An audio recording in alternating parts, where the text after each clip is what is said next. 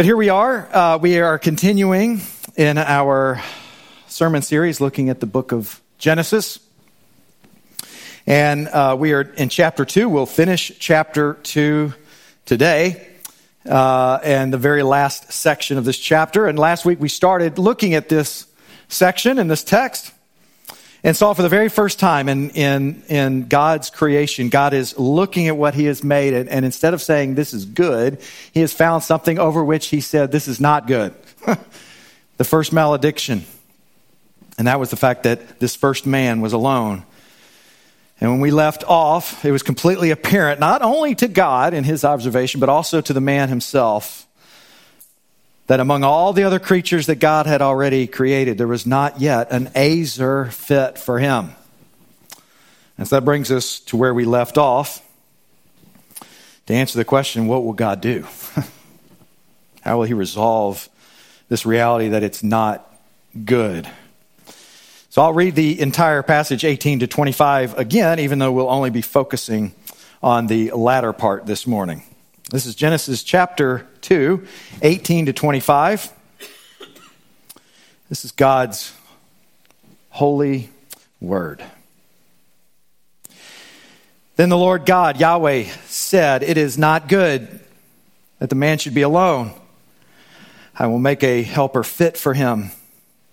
So out of the ground, the Lord God formed every beast of the field and every bird of the heavens and brought them to the man to see what he would call them. Whatever the man called every living creature, that was his name. The man gave names to all the livestock, to the birds of the heavens, to every beast of the field. But for Adam, there was not found a helper fit for him. And so the Lord God caused a deep sleep to fall upon the man. And while he slept, took one of his ribs and closed up its place with flesh. And the rib that the Lord God had taken from the man, he made into a woman, and he brought her to the man.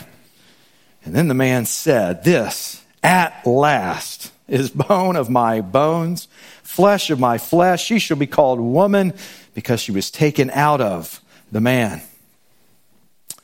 Therefore a man shall leave his father and his mother, hold fast to his wife, and they shall become one flesh.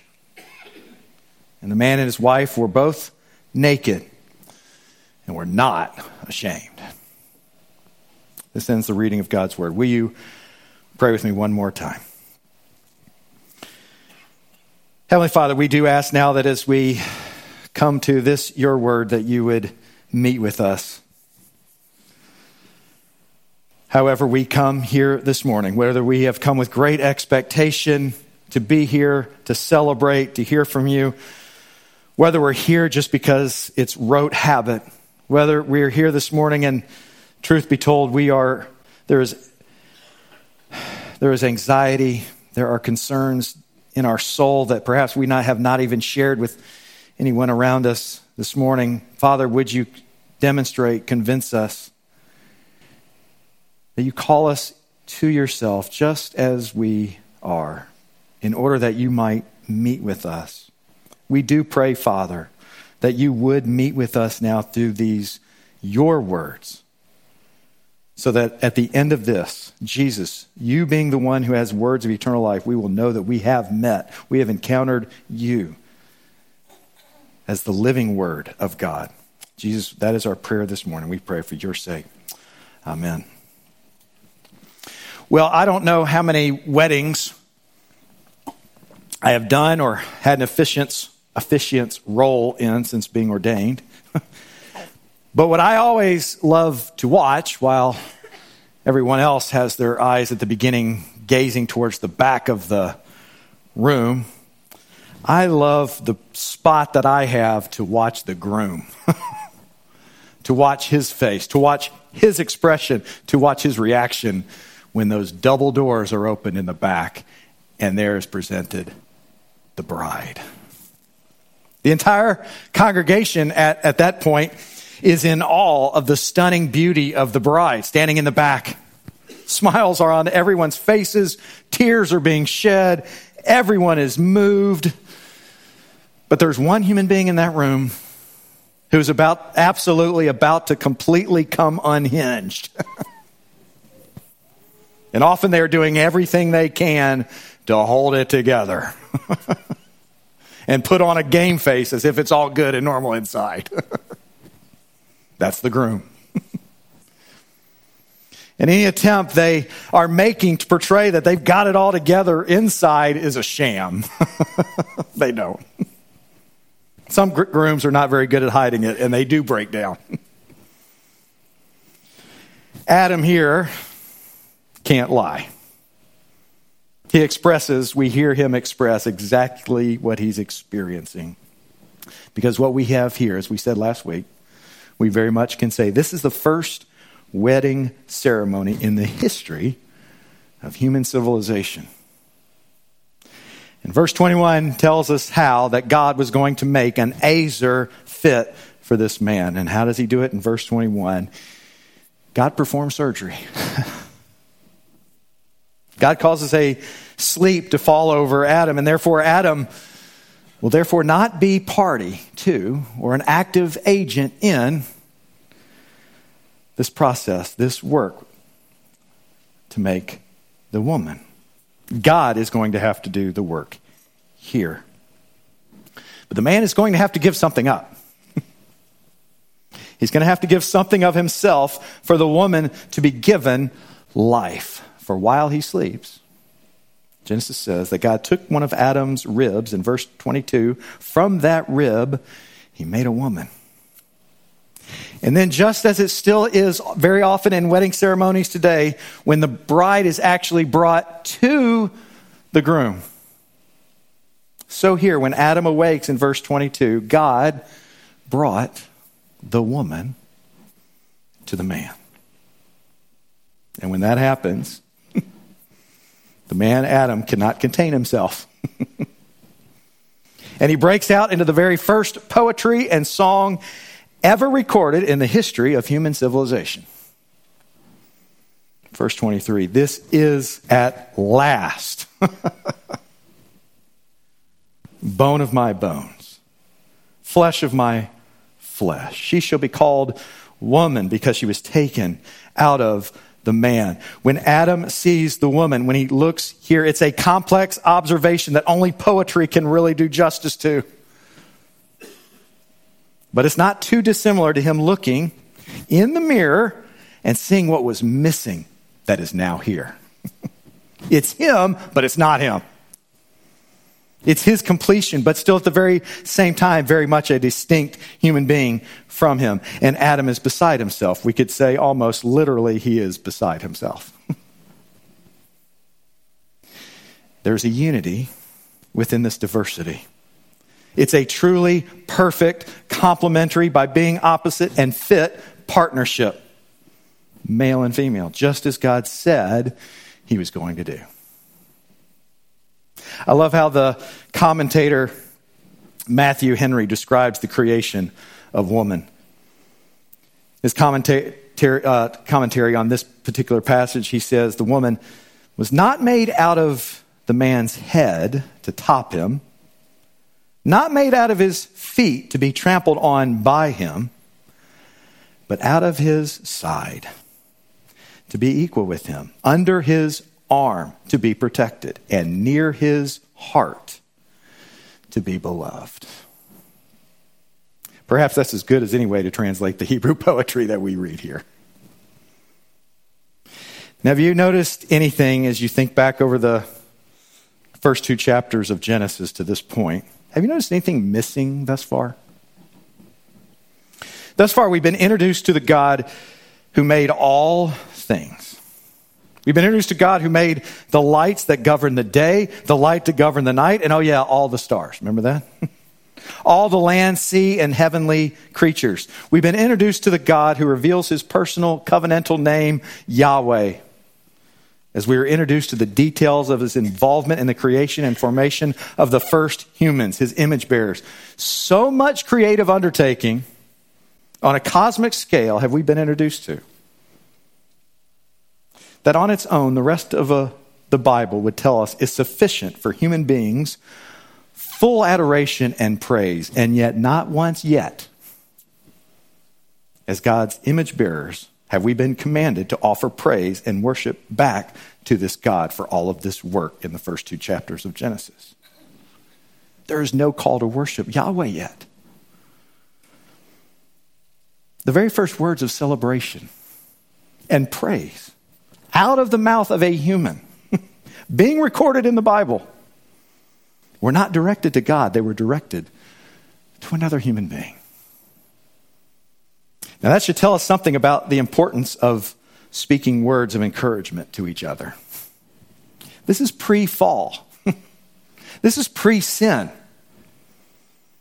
That means it's not that there's something broken within us as human beings, that giving and receiving words of praise and affirmation and encouragement are part of the way things are to be. It's not out of our weakness that we are built to give and to receive words of encouragement, but rather it's our humanness, created in the image of God who dwells in perfect communion and love toward each other from all eternity.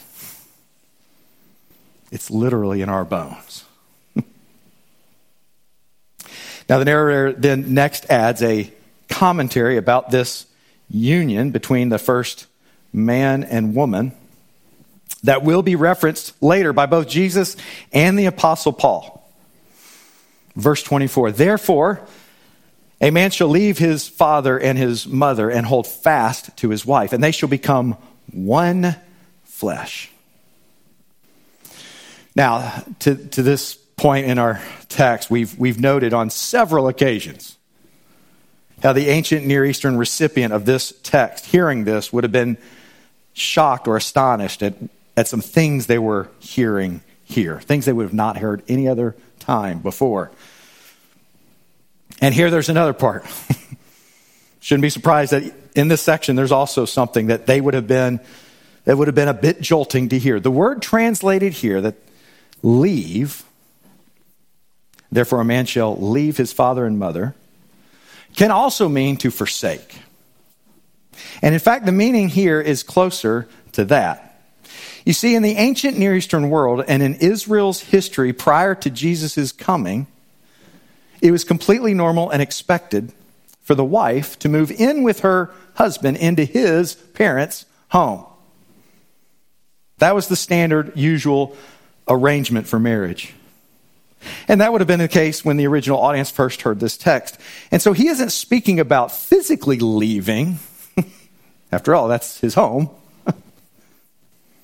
Rather, he means an emotional or relational leaving or forsaking. His wife is now, as one flesh, to be his priority. As high as a priority of ensuring one's parents were cared for honoring them in that culture, this must have been absolutely astonishing to hear. For, of course, although he certainly doesn't mean literally forsaking, he is relativizing, the narrator is relativizing our connection, the man's emotional and relational connection to his father and mother in a whole new way, as this new relational bond and unit with the wife was now created as one flesh, and she was now to be the priority. I have to admit, I did not make a good application of this text in my marriage early on. And that created quite a bit of unnecessary pain and hurt for Jen that I regret and I've had to since repent of. Thankfully, Jen is a gracious, and she has been kind in her forgiveness towards me. But we do very well to seriously take the exhortation by the narrator here in what he is saying about marriage. Now, this completion of the creation of man and woman and bringing them together is the final pairing of two separate and distinct things that work together in a complementary way that we've seen in God's created order. There's been a pattern here in the first two books. God is making a world where we see multiple times God creating things that are separate or separated and distinct and yet complementary. Again and again. He made the heavens and the earth. He made the night and the day. He separated the water from the land. And now there is male and female. And so Genesis provides the basis and framework for celebrating maleness and femaleness in how they truly complement each other, and in fact are both necessary for humanity to fully bear the image of our triune God. Genesis provides the basis for celebrating that rather than obliterating those distinctions. And that's an observation that our current cultural moment does not welcome.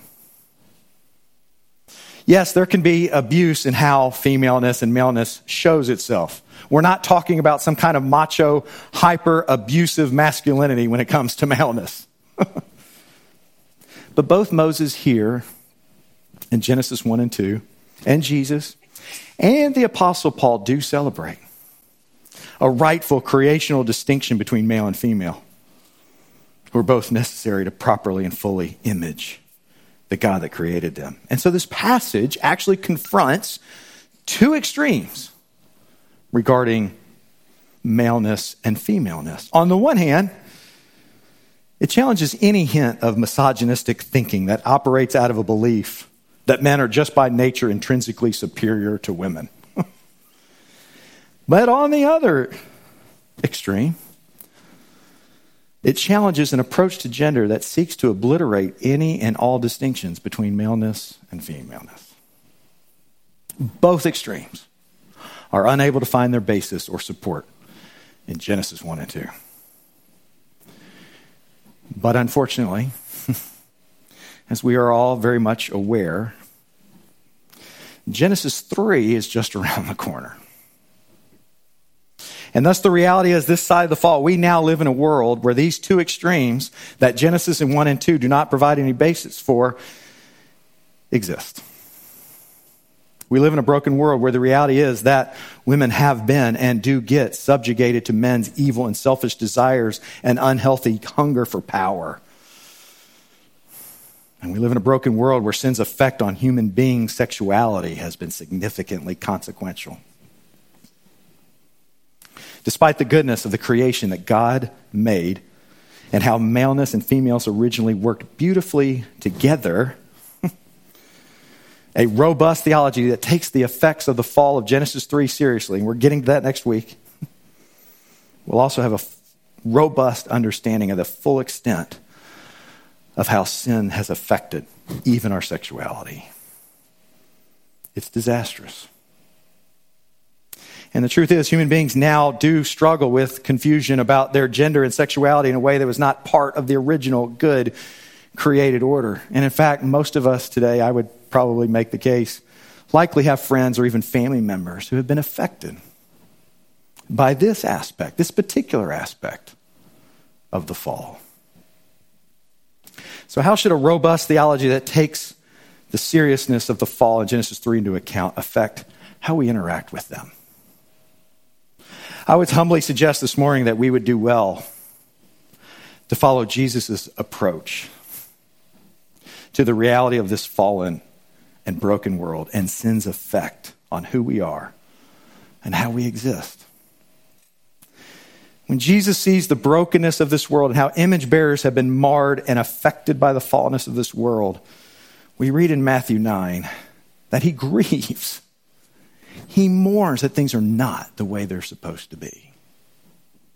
Matthew 9, we read, Jesus went throughout all the cities and villages, teaching in their synagogues, proclaiming the good news of the gospel of the kingdom. In other words, there's a better way. And when he saw the crowds, he had compassion for them because they were harassed and helpless like sheep without a shepherd.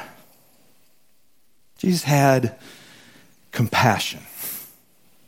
And by doing so, Jesus wasn't diminishing or minimizing the effects of the crowd's own sin on their own lives. Jesus never once compromised the truth. But what Jesus' ministry and the rest of the Bible demonstrate is that truth and compassion do not have to be at odds. Elsewhere, Paul says as much. In his letter to the church of Ephesus, Paul exhorts us plainly, speak the truth in love. Speak the truth in love. In love. Paul's saying the very manner in which we proclaim and point out the truth, no matter what the context of truth is that we are addressing, is to occur within the bounds, within the context, within the framework of love. Is to be characterized by love. Yes, there were certainly times when Jesus spoke plainly and even sternly in the Gospels. But it was most often in relationship to the hardness of an individual's heart and the amount of influence and power they had over God's people. The harder the heart, the greater the influence, the harsher the tone.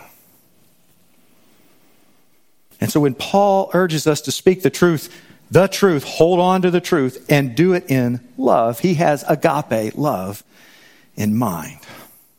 Where we read in 1 Corinthians that love bears all things. This agape love believes all things. This love that you are to speak the truth in hopes all things. It holds on to the hope that the power of the gospel is strong enough and powerful enough to reorient one's life and posture towards their Creator God and to Jesus himself. Now, don't hear what I'm not saying, please. Genesis 1 and 2 and the Bible is very clear on the creational framework for how males and females are to relate to each other. But loving someone who is struggling and dealing with the brokenness and fallenness of this world in their sexuality, or in any way for that matter, does not itself indicate some kind of condoning of a lifestyle that is a departure from what we see at creation, or that one is compromising the truth. And again, Jesus would be our example. Jesus came and loved sinners, not in spite of their sin, but because of their sin. He knew how much they needed a Savior. He knew how we need to have our image restored and repaired. He came to seek and to save that which was lost. And he did so by going to them, spending time with them. So much so that he often spent table fellowship with him in a way that got him in trouble with the religious establishment of his day. You see, to sit down over a meal with a human being that the religious community considered a sinner was tantamount, in their minds at least, to sanctioning and condoning the lifestyle of those sinners. Often the religious leaders would come to disciples and say, why does your teacher sit down with sinners and have table fellowship? His character, Jesus' own character and standards were questioned. Was Jesus ever condoning the sin in the sinners that he was sharing table fellowship with? Absolutely not. In fact, the woman that was brought to him, remember what he says? He has compassion on her. Where are your accusers? Where are your condemners? They're not here. Neither do I. Now, go and sin no more. Jesus himself says, I've come to seek and save the lost. I don't come for the healthy. They don't need a physician. I've come for those who need healing. And at the end of the day, the reality is, Jesus came for every one of us sitting here as lost sinners. Because at the end of the day, every one of us sitting here this morning are all broken in some shape or another in our own sexuality. One Christian writer talks about how the goal of the Christian standard and goal of Christian shape and form of sexuality is not simply heterosexuality, but it's uniheterosexuality. What does he mean by that? He means as God's image bearers, Genesis 2 shows us that you and I were ultimately created to share and pursue our sexuality with only our covenant spouse of the opposite sex. This is how we were made and designed and intended to live out and enjoy our sexuality as God's image bearers. And so therefore, we all miss the mark.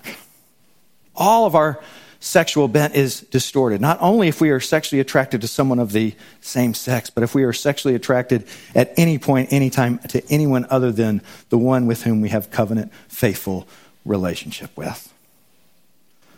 My friends, if you can relate to that reality, this side of Genesis 3 in the fall, if you feel that tug to have ever to be attracted to anyone other than your covenant faithful spouse, then you will hear good news when Jesus says, I have come to seek and to save that which was lost. Because you know that means Jesus came even for you.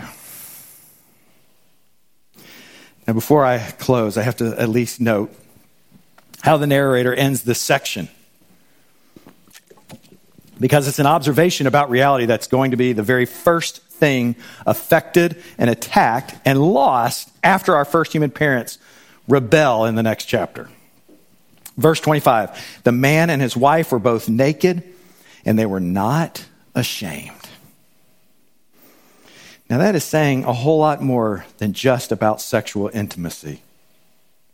Prior to sin entering the picture, the man and his wife related to each other in a state where they were fully exposed to each other. They knew everything about each other. They knew each other fully, inside and out. And they weren't ashamed. They were not ashamed. There was nothing to hide. They had no fear of risking rejection by the other. Can you imagine a world where that exists? Having relationships in this life where there was no reason to imagine or fear others taking advantage of you, using you for their own agenda, shaming you, manipulating you, or simply leaving you for any reason at all. We all still long to be fully known and loved like that, but our experience now, this side of the fall, is more often about guarding who we are behind a facade that we put up to make it look as if we have it all together, because we fear the closer others get, the greater our chance of rejection. And if that generally characterizes how we interact with other human beings, it makes perfect sense that the more we rightly see ourselves and the ways we fall short of the glory of God, the more we have reason to fear God getting too close. And yet in the gospel, we have a bridegroom. One who is the second Adam, the better Adam, who comes to seek and to save that which was lost. A bridegroom, this Jesus who goes out of his way to restore the relationship and fellowship humanity once knew prior to our sin entering the picture. And whereas this first Adam that we see in Genesis 2 was not party to the process that brought woman to life, the second Adam took it upon himself. As Philippians says, being found in human form, he humbled himself by becoming obedient to the point of death, even death on a cross. The first Adam gave up a rib for his bride to come to life. The second Adam, Jesus, gave up his life that his bride might have life. So much so that we can now stand in his presence, fully exposed and known by him, inside and out. Known by Jesus even better than we know ourselves. And yet, by faith in him, we can be assured that he now speaks good benediction over us. He's not ashamed of us. Rather, he moves closer to us. He embraces us. In fact, he puts his own garments around us. His own righteous garments. That is how God sees you now. Because of what the greater bridegroom, the second Adam, Jesus did, gave up and died in order that you might know that type of fellowship once again with your Creator and your God. Genesis shows us that we start with a wedding. A wedding that breaks down. But there's another wedding on the horizon in the future. when the great bridegroom will return, we will be presented to him. And we will know fellowship and communion and love with him for all eternity. Jesus himself says, even now, before I return, keep in mind, remember that even you as my part of my bride, I will never leave you nor forsake you. Come what may. Others may, I will not. That's the good news of the gospel of Jesus for you this morning. Let's pray. Heavenly Father, we give you praise and thanks as we stand in awe of what was necessary both for you as the Father, but even you, Jesus, as the Son, in order to save and redeem and restore us as your now bride. It required not just a rib. It required your blood shed, your body broken, your very death, that we might now stand in the presence of God with your righteous garments, having all exposed, all of the sin and everything within fully exposed and yet washed and cleansed, even as the sacrament that we participated in a little while ago, baptism demonstrates. That is what you have done. You have washed us clean. And now we stand with you, Jesus, as the great bridegroom. And we look forward to that day when you will return. And until then, we hang on to your words and your promise that as the good and ultimate bridegroom, you will not ever dismiss us. You will not shame us. You will not leave us. You will not forsake us. Help us to believe that anew and afresh this morning. For your sake, amen.